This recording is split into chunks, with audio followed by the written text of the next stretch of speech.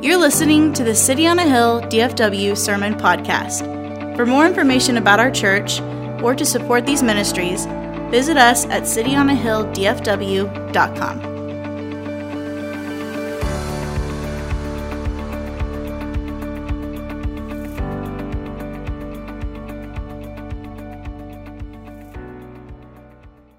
All right, well, good morning, church.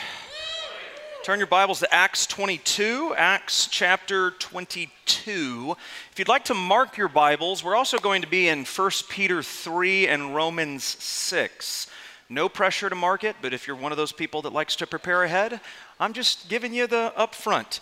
Acts 22 is really, I think, an appropriate place for us to begin this morning, on this particular morning, because originally this morning, I'd planned on starting a small, sort of late summer mini-series that we've titled Ultimate Road Trip, which is going to cover the missionary journeys of the Apostle Paul through the latter portion of the book of Acts. That was initially the plan.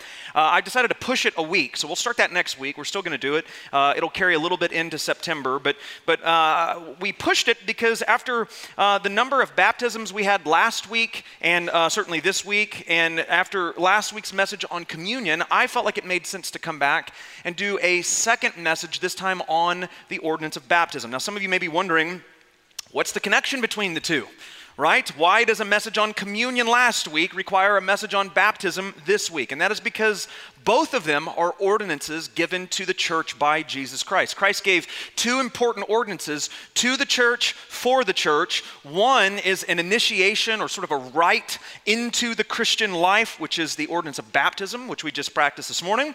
And then one of them is to be regularly practiced, to remember, we talked about that last week, the things that we remember in communion. And so it just makes sense to me to push the mini-series one extra week, spend a little more time talking about this second ordinance. And again, like last week, there's so much more that I want to say about the topic of baptism than I actually have time for. And maybe at some point in the future, we'll do a whole series on these practices of ordinances and the different aspects of them, because there are a lot of aspects that we're not going to be covering. So for example, this morning, we're not going to be talking about the modes of baptism. Some churches practice sprinkling. Some churches, like us, practice full immersion. We won't talk about the difference between paedobaptism, or infant baptism, versus credo baptism, or believer's baptism. All I'll say this morning about both of those things is this, that at City on a Hill, what we believe is credo baptism, believer's baptism, by full immersion, which is why you see what you see here, fully immersed baptisms upon profession of faith. That's what we believe the Bible teaches, and I think a good historical case can be made to support that. What I want to do this morning is not talk about those aspects, but really talk about the pictures in baptism. In other words, when someone is baptized, as many were this morning, the practice of baptism symbolizes something. It's a picture of something. It's rather a picture of many things. And so I want us to walk through a few passages in the New Testament that speak to baptism and try to understand what pictures are painted for us when we watch someone go under the water in baptism. Because I believe that these pictures are important in informing and forming our theology of the practice as a whole. When we understand the pictures to which baptism point us, we end up with a fuller understanding of really what it means as a practice. And so let's waste no time. We have a lot to unpack here. Hope you had your coffee this morning. And maybe a little something to eat, because we are going to be moving through the scripture pretty heavily. Stay with me. You're all theologians. I believe in you. Some of you are like, who me? No, certainly not. You are. Let's do this. Let's begin with a picture of a disciple being commissioned. A picture of a disciple being commissioned. This is Acts chapter 22. While you're turning there, if you haven't gotten there already, let me give you a little bit of context of what's happening here. So in Acts 22, this is a testimony of sorts. So every Christian has a testimony, right? A story of how they came to faith in Christ. In Acts 22, we find the Apostle Paul's testimony. He is about to tell his testimony to a mob of angry Jewish people. Some of them were soldiers. It included a tribunal of high-ranking officers. He had been arrested at this point. In fact, in Acts 21, if you go back a little bit, they think he's an Egyptian and that he has recently stirred up this revolt wherever he is at. And so Paul asks for a moment to address the crowds so that he can quell this notion that he's this Egyptian revolutionary. In Acts 22, verse 1, It says, brothers and fathers, hear the defense that I now make before you. And then look at verse 2. He says, and when they heard that he was addressing them in the Hebrew language, they became even more quiet. They were like, wait, hold on a minute. An Egyptian wouldn't know Hebrew. What does this guy have to say? And so now he has their attention. And he begins to share his testimony. Verses 3 through 5, he talks about his Jewish heritage. He talks about how he was a Pharisee. He was trained under one of the most famous rabbis of his day, a man by the name of Gamaliel. He says he was a persecutor of the way. The way, by the way, is I can't say that. The way, incidentally, is a name for Christianity in its earliest stages. The way, coming off of Jesus' words in John's gospel, right? I am the way, the truth, and the life. They were known as followers of the way. Paul says, I was a persecutor of the way. Verses 6 through 11 talks about the Damascus Road conversion where Jesus blinds him, and he's told to go into the city of Damascus and wait for further instructions. That whole story, by the way, is first told in Acts chapter 9. So if you want to go back and read the original, that's where you find it. Verses 12 through 16 is where our primary text is. It introduces another character by the name of Ananias. And this is a man that Jesus told Paul was coming to prepare for him and to pray over him when he arrives that he would regain his sight. Now, Ananias knew who Paul was, Saul at the time. He was a persecutor of the way. Ananias was very clear about who this man was. And so there's a little bit of timidity there. Not sure I really want him to regain his sight, right? Verses 12 through 15, it says, and one Ananias, a devout man according to the law, well spoken of by all the Jews who lived there, came to me and standing by me said, Brother Saul, receive your sight. And at that very hour, I received my sight and saw him. Verse 14, and he said, the God of our fathers appointed you to know his will, to see the righteous one, and to hear a voice from his mouth, for you will be a witness for him to everyone of what you have seen and heard. So get this, Paul's experience on the Damascus Road is crucial to his future ministry. He needed to see Jesus. He needed to hear Jesus' voice because God was calling him to be a witness of Jesus to everyone of all that he had seen and heard. And this is, by the way, consistent with what Jesus says in Acts 1:8, which is the call to every Christian. You will receive power when the Holy Spirit has come upon you, and you will be my witnesses in Jerusalem and all Judea and Samaria and to the end of the earth. This is the plan and the purpose for everyone that God draws towards himself, to receive the Holy Spirit, to go in the power of the Spirit, to be a witness for Jesus. So get this, Ananias is calling Paul to fulfill his mission as a disciple of Christ. In other words, you can say it this way, he's calling him into discipleship. He's calling him into discipleship. He's calling him to follow Jesus and fulfill the mission that Jesus has given him. And then look at verse 16, this is our text. And now, why do you wait? Rise and be baptized and wash away your sins, calling on his name. So at this point, Paul has been saved. He's been born again. He's received the Spirit of God. He's been called to follow Christ. He's been called to be a witness of what Jesus has done in his life. And now he's asked, what are you waiting for? Time to be baptized. This is sort of the first door through which a disciple is to walk. A commissioning of sorts. You could think of it that way. Baptism serves as a first rite into the Christian life. It's true here. It's true in Jesus' Great Commission, isn't it? What does Jesus say? Matthew 28, verse 19. He says, go therefore and make disciples of all the nations, baptizing them in the name of the Father and the Son and the Holy Spirit, and then teaching them to observe all that I have commanded you. We in the evangelical church, let me just be completely honest with you. We love to rearrange the Great Commission. We love to change the order of this. Jesus' order of this makes us very uncomfortable. We like to fix Jesus' order so that it's right. We like to think that Jesus says, go therefore and make disciples, and then make sure that they know enough about me and teach them real good. And then once they've learned a lot about the Bible and they stop sinning so much, then you can baptize them. Then now they're ready. Let them sort it out first. Right? They need to get it together first, and then once they're ready, then they can come and be baptized. That's not what he says. That's not what he says. Make disciples, baptize them, then teach them to obey. It's not the example of Jesus. It's not the example of Paul. And you might be thinking, well, yeah, but I mean, this is the Apostle Paul we're talking about here. I'm no Apostle Paul. Not at this point, it's not. This is Saul the murderer. This is Saul the religious, self-righteous zealot. He's no worse than you are, no better than you are. He's the perfect example for us to look at. Baptism serves as a commissioning for Paul. It's after this moment when he's baptized that he moves into the ministry God calls him into. And look, we're not apostles. I'm not an apostle. You're not in the capital A sense, okay? So in many ways, we're not like Paul. But you're a believer in Christ. It begins here, right after salvation. You come to faith in Christ, you receive the Spirit, you're born again, you receive the mission of God in your life. What are you waiting for?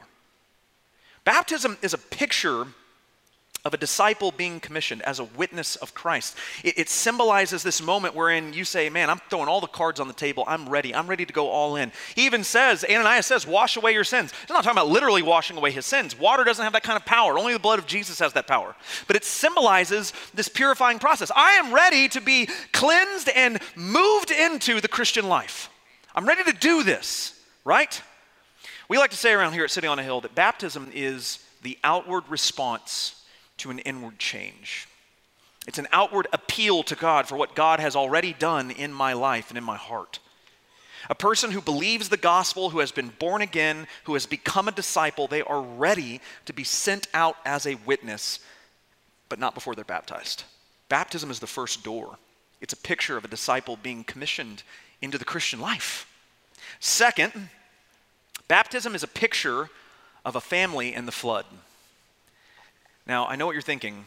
Baptism is a picture of a family in a flood? That's a very weird thing to say, Pastor Derrick. Not a family in a flood, a family in the flood. Turn to 1 Peter chapter 3. I'm going to give you a warning up front. It's about to get a little weird, okay? There are just some things that are in the Bible that are weird, and we like to pretend like they're not there, but I don't. I think they're the best parts of the Bible. And so we're going to talk through them a little bit this morning. In order to get to the point that Peter's making about baptism, we got to do a little bit of groundwork first, and it's in that groundwork that things are just a little strange, and I love it. 1 Peter 3, Peter begins his point by talking about the work of Christ and what it accomplishes. So that's what that's the subject matter. He's talking about the work of Christ and what it accomplishes. But while he's talking about that, like a good preacher, he goes on not one, but two side quests.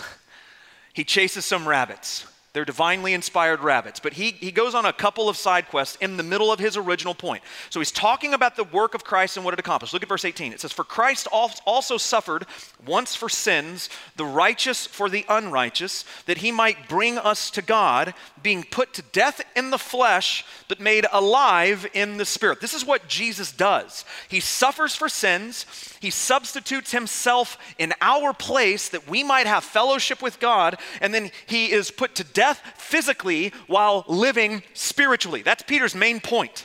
But then he goes on a little side quest here to further talk about what Jesus did while he was physically dead. Look at verses 19 and 20.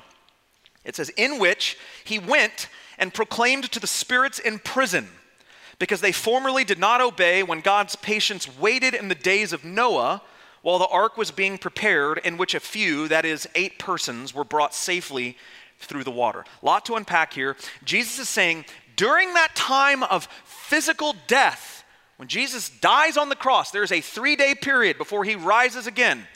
He is saying Jesus went and proclaimed victory to the spirits in prison. Now that's a strange thing to say, isn't it?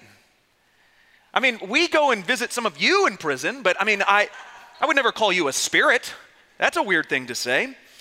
Now, in case you're unsure what this means, he clarifies.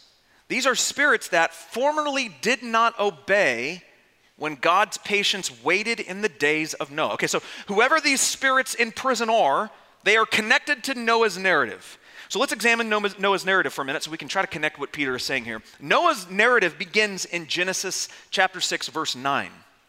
But if you read those first 8 verses in Genesis 6, right before his part of the story, we learn why God decides to send the flood in the first place. Look at the first 5 verses. We'll just read those. Genesis 6, 1 through 5. I had it on the screen as well. It says, when man began to multiply on the face of the land, and daughters were born to them, the sons of God saw that the daughters of man were attractive, and they took as their wives any they chose. And then Yahweh said, my spirit shall not abide in man forever, for he is flesh, his days shall be 120 years. The Nephilim were on the earth in those days, and also afterward, when the sons of God came into the daughters of man, and they bore children to them. These were the mighty men who were of old, the men of renown. And the Lord saw that the wickedness of man was great in the earth, and that every intention of the thoughts of his heart was only evil continually. Now, side note, we don't have a whole lot of time to unpack this because it would be going way on to like third side quest, and we don't have time for that. But just make a note that the phrase sons of God in the Old Testament, it always means angels, especially in Genesis. Every time you read that word, that phrase, it's a term for angels. Look it up. I don't have time to prove it. Come talk to me afterwards if that bothers you. The context of Genesis 6 then is this, that there are angels who have left their heavenly domain. They have intermarried and begun sexual relationships with human women, and the offspring of these marriages create a race of people called the Nephilim, who are ancient warriors, and they are giants. In fact, the book of Numbers talks about how big these guys were. They're massive individuals. Now, because of this violated God's created order. This is not how angels were intended to live and operate.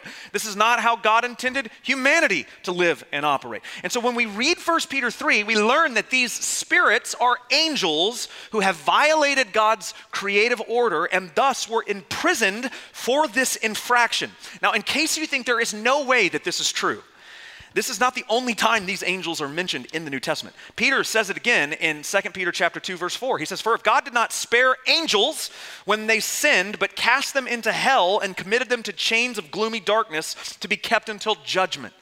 Jude also talks about it. Jude 6, he says, and the angels who did not stay within their own position of authority, but left their proper dwelling, he has kept in eternal chains under gloomy darkness until the judgment of the great day. This is a real thing in the Bible. This is a real aspect of what the Bible teaches. These angels are imprisoned because of their disobedience. During the time of Jesus, when he is physically dead, he goes to this prison where these angels are kept, and he proclaims his victory over death and sin. This is a very ancient war picture of when a king would dominate and conquer a land, he would parade through that kingdom showing dominion over that kingdom now. That's what Jesus is doing. He is saying, I own you. I win. Like I said I would, and you didn't listen. So now that he's mentioned Noah, Peter goes on another side quest, verses 21 through 22. Check this out. Baptism, which corresponds to this, now saves you, not as a removal of dirt from the body, but as an appeal to God for a good conscience through the resurrection of Jesus Christ, who has gone into heaven and is at the right hand of God with angels, authorities, and powers having been subjected to him. Some people love to point to this passage and go, aha, see? Baptism saves you. They fail to read the words right before that, which says baptism, which corresponds to this. Corresponds to what? The question is. Corresponds to Noah and the ark and this entire time frame that he's just referenced right before that, wherein 8 people went into floodwaters but were brought safely out of the floodwaters through the ark. In other words, baptism is a picture of Noah and his family in the flood. Now, for us to get this, we got to put the pieces together so that you can see it all together. We'll start with the water, because I think the water is the easiest, most obvious corollary here in these two pieces. When you look at the water of the baptismal, you see the waters, the flood waters of Genesis 9, or 6 through 8, really. You see God's judgment and wrath flooding the earth, killing every human being and all the animals that weren't on the ark. Massive, massive event of judgment and wrath. That seems like a strange thing to think about. When you come and you look at a baptistry and you look at the waters, you think like, oh, peaceful, nice, wonderful. No, this is a picture of judgment, according to Peter. This is what drowned humanity, apart from Noah and the ark. So that's the water. The water signifies the flood. What about the person being baptized? The person in the water, who do they correspond to? They correspond to Noah and his family. They're the 8 people who go into the flood waters, but they're kept alive. Noah and his wife, his 3 sons, and their wives. The question is, how are they kept alive? They don't just dive in and swim for 9 months, 10 months, however long it took, right? They're protected by, again, the ark. So that begs the question. When we're looking at someone being baptized, we can see the water and the water connection. We can see the person being baptized and their connection to Noah. But what is the ark? How is it represented here? How is the ark present in a baptism? I would say that the ark is faith. The ark is faith. Keep in mind, the only reason that the ark is built in the first place is because of Noah's obedience and faith in what God had said would actually come true. This is a totally countercultural thing when the flood happened. You need to understand this. It had never rained in the history of the world, ever. The flood was the first rain, the first torrential downpour. It never happened. Genesis says that prior to that point, dew would well up from the ground, and this is how things were watered and kept for. But the great waters of above open up and pour down and flood the earth. It's never been done before. People thought Noah was crazy, and beyond that, it took years and years and years and hard work to build. But Noah took God at his word. He had faith. He did what God commanded him to do. He built the ark. And the ark is what kept him and his family safe through the floodwaters of judgment. When you get baptized, understand this. It is only a baptism if faith precedes it. It's only a baptism if faith precedes it. If you come to this baptistry and you sit down in it before the whole church, and I ask you to do what I've been asking everyone to do, which is take a look around the room, look at your church family. So you're here, you're in the moment, you're looking at all of you, it's great, and I baptize you in the name of the Father and the Son and the Holy Spirit, and you have not actually put your faith in Jesus Christ. Do you know what happens to you? You get wet. That's it. Hawaiian Falls, Fort Worth edition, right? Like, that's it. There's nothing else. There's no magic. There's no mystical anything that goes on. It's only by faith in Christ that you're saved from God's judgment and wrath against sin. And faith is the ark that brings you through the floodwaters of judgment and raised out still alive. It's a strange picture to think about, but it's what the Bible teaches. Baptism is a picture not only of a disciple being commissioned into the Christian life, but it is a picture of a family in the flood, wherein the person being baptized goes under the floodwaters of judgment, but the ark of faith in Christ brings him out or her out safely. Let's do one more. Last, baptism is a picture of a body in the grave. It's a picture of a body in the grave. Turn to Romans chapter 6. The first part of this, Paul is making an argument for why Christians should no longer live in a habitual cycle of sin. Okay, so he's not saying you should never sin again in your entire life. I mean, you shouldn't, but you're going to at some level, which is why the Bible says all the other things that it says. But there is a clear difference between someone who has been born again and receives the Spirit of God. There is a life change that takes place. You're convicted of sin. You no longer live in this process, this habitual cycle of the same sin over and over again, without some form of confession, repentance, and ultimately heart change. It may be slow, it may take a lot of time, but there should be some progress. Otherwise, I would question whether or not God has really worked in your heart. He's saying this on the basis that it's not easy to live in sin if you've died to sin, right? Romans chapter 6, verse 1 and 2. What shall we say then? Are we to continue in sin that grace may abound? By no means, yes. How can we who died to sin still live in it? How is that possible? How can I live in sin if I've died to sin? That doesn't make any sense. So Paul is making a really clear, sound, logical argument here, right? He continues in verse 3. Do you not know that all of us who have been baptized into Christ Jesus, we're baptized into his death? I mean, that's not a thing you'll ever probably hear on TBN, right? A baptism of death? The immediate picture of baptism in Paul's theology is of a grave, that you've died, that you've joined with Jesus in his death. But not only death. Look at verse 4. For we were buried, therefore, with him by baptism into death, in order that, just as Christ was raised from the dead by the glory of the Father, we too might walk in the newness of life. Baptism is not only a picture of a body going into the grave, but a body coming out of the grave, right? It is a picture of death and resurrection.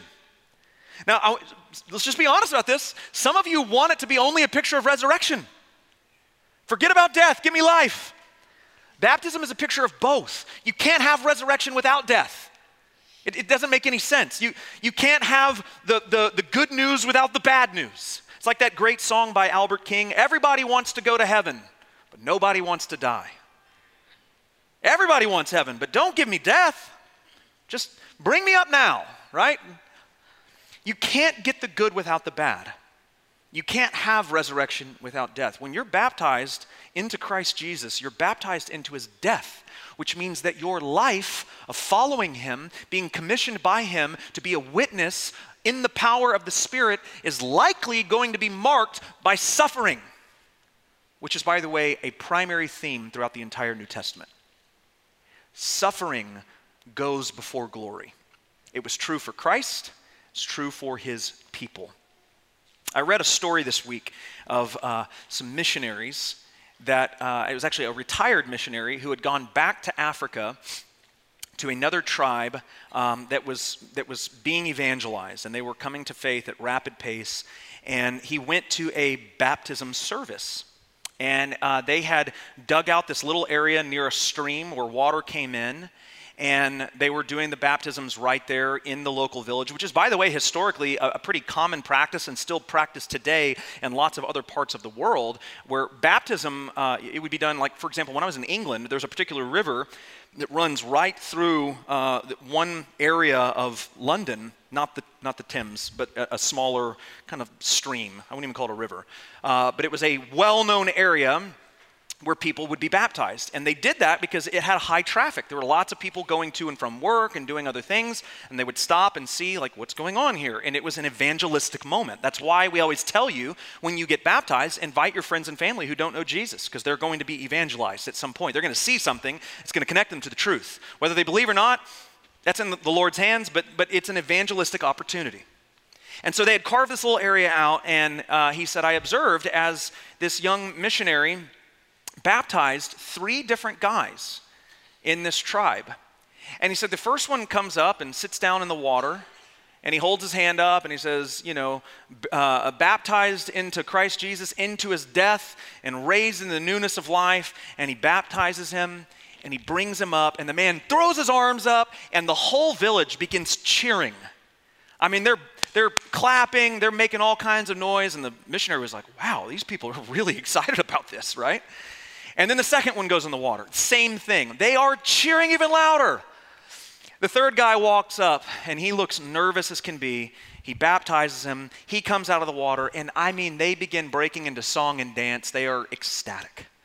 And the older missionary comes up to the younger one, and he says, I didn't anticipate this group of people being this excited. I mean, this must be a very, celebratory people for them to react this way. And the young missionary began to laugh a little bit, and he said, well, there's a little more to the story. He said, I haven't really mastered their language yet. And he says, I couldn't get them to figure out that they thought when they were being baptized into Jesus' death that they might actually die. And so when they came out of the water alive, everyone was pumped. Praise God, he's alive! 1 down, right? 2 to go. And when that third one came up, it was like 3 for 3 are alive. God is so good to us. But they thought they were going to die. And so it got me thinking this week, how many of us would have been baptized if we thought it would have actually meant death? How many of you love Jesus so much that you would go to be baptized knowing that it might end your life? And it doesn't matter because I love him, and if I die, then I go to glory with him. The stakes are high already in the evangelical church because I might get embarrassed. What if it were to kill you? What would you say then? Following Jesus doesn't mean following him in my life. It doesn't mean following him in your life. It means following him in his death and his resurrection.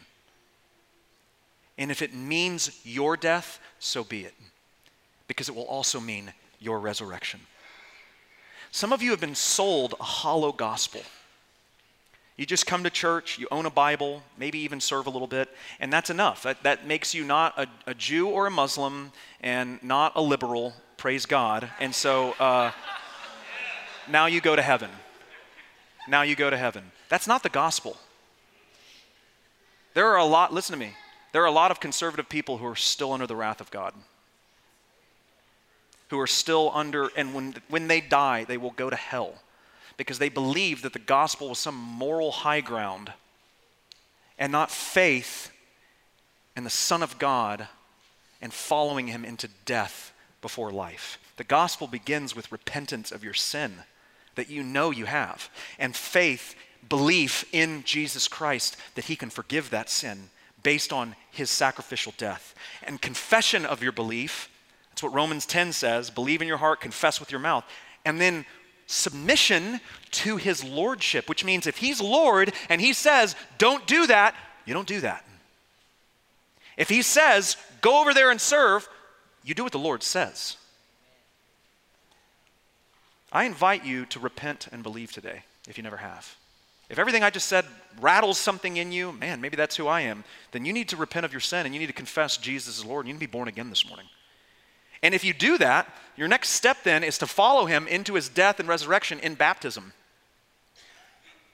That's the first door through which you walk as a disciple of Jesus. That's the first thing that brings you into this Christian life. And when you do that, if that happens and you do that, then all of this has such incredible significance, does it? It's a picture of something that's happening in your life. And for those of you who have been baptized and you have believed, when you see someone being baptized, you're seeing your own life, the pictures of God working in your own life. The moment you were commissioned into discipleship, the moment you went into the flood waters of judgment and came out through the ark of faith, the moment you died and came out a new creation, conquering death, not because of you, but because of Christ in you, the hope of glory. But it only happens if you first are born again. So I want to pray, and I want to give you a moment to consider that. And if you do make a profession of faith this morning, then I want you to come and talk to me afterwards.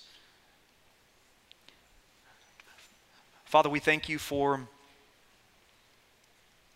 this challenging, Lord, call to action. And these incredible pictures of what is being depicted in baptism. When someone is baptized, it's not just a fun thing that we do that just, everyone kind of gets happy about and we move on. There's a story being told here. There's something unfolding before us that we can see that connects to a spiritual reality that has already happened in our hearts if we're truly your followers. We've been commissioned by you.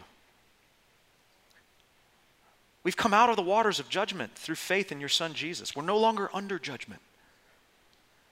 We go into the grave, but we come out of the grave, as we will one day in reality, because you've conquered sin and the grave. I pray, God, for those this morning who have bought into a lie that Christianity is something that it is simply not. And I pray, God, that you would give them the faith this morning to repent and believe the gospel for the first time, to truly submit their lives under the lordship of your Son, Jesus, and that they would be baptized. How we love you and we thank you in the strong name of Jesus. We pray these things. Amen. Amen. Couple of things real quick. We have freedom groups coming up. And we have a James sighting. I got to tell the story. Okay.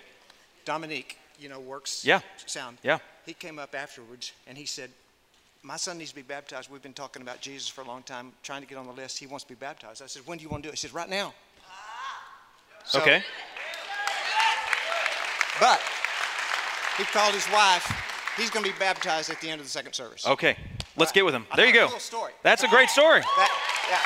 There you go. You got to celebrate that. You got to celebrate that. The message said, Dad, let's baptize your saved son. Let's do it. I love it. Praise God. There you go. Hey, one last thing too. Freedom groups are coming up soon.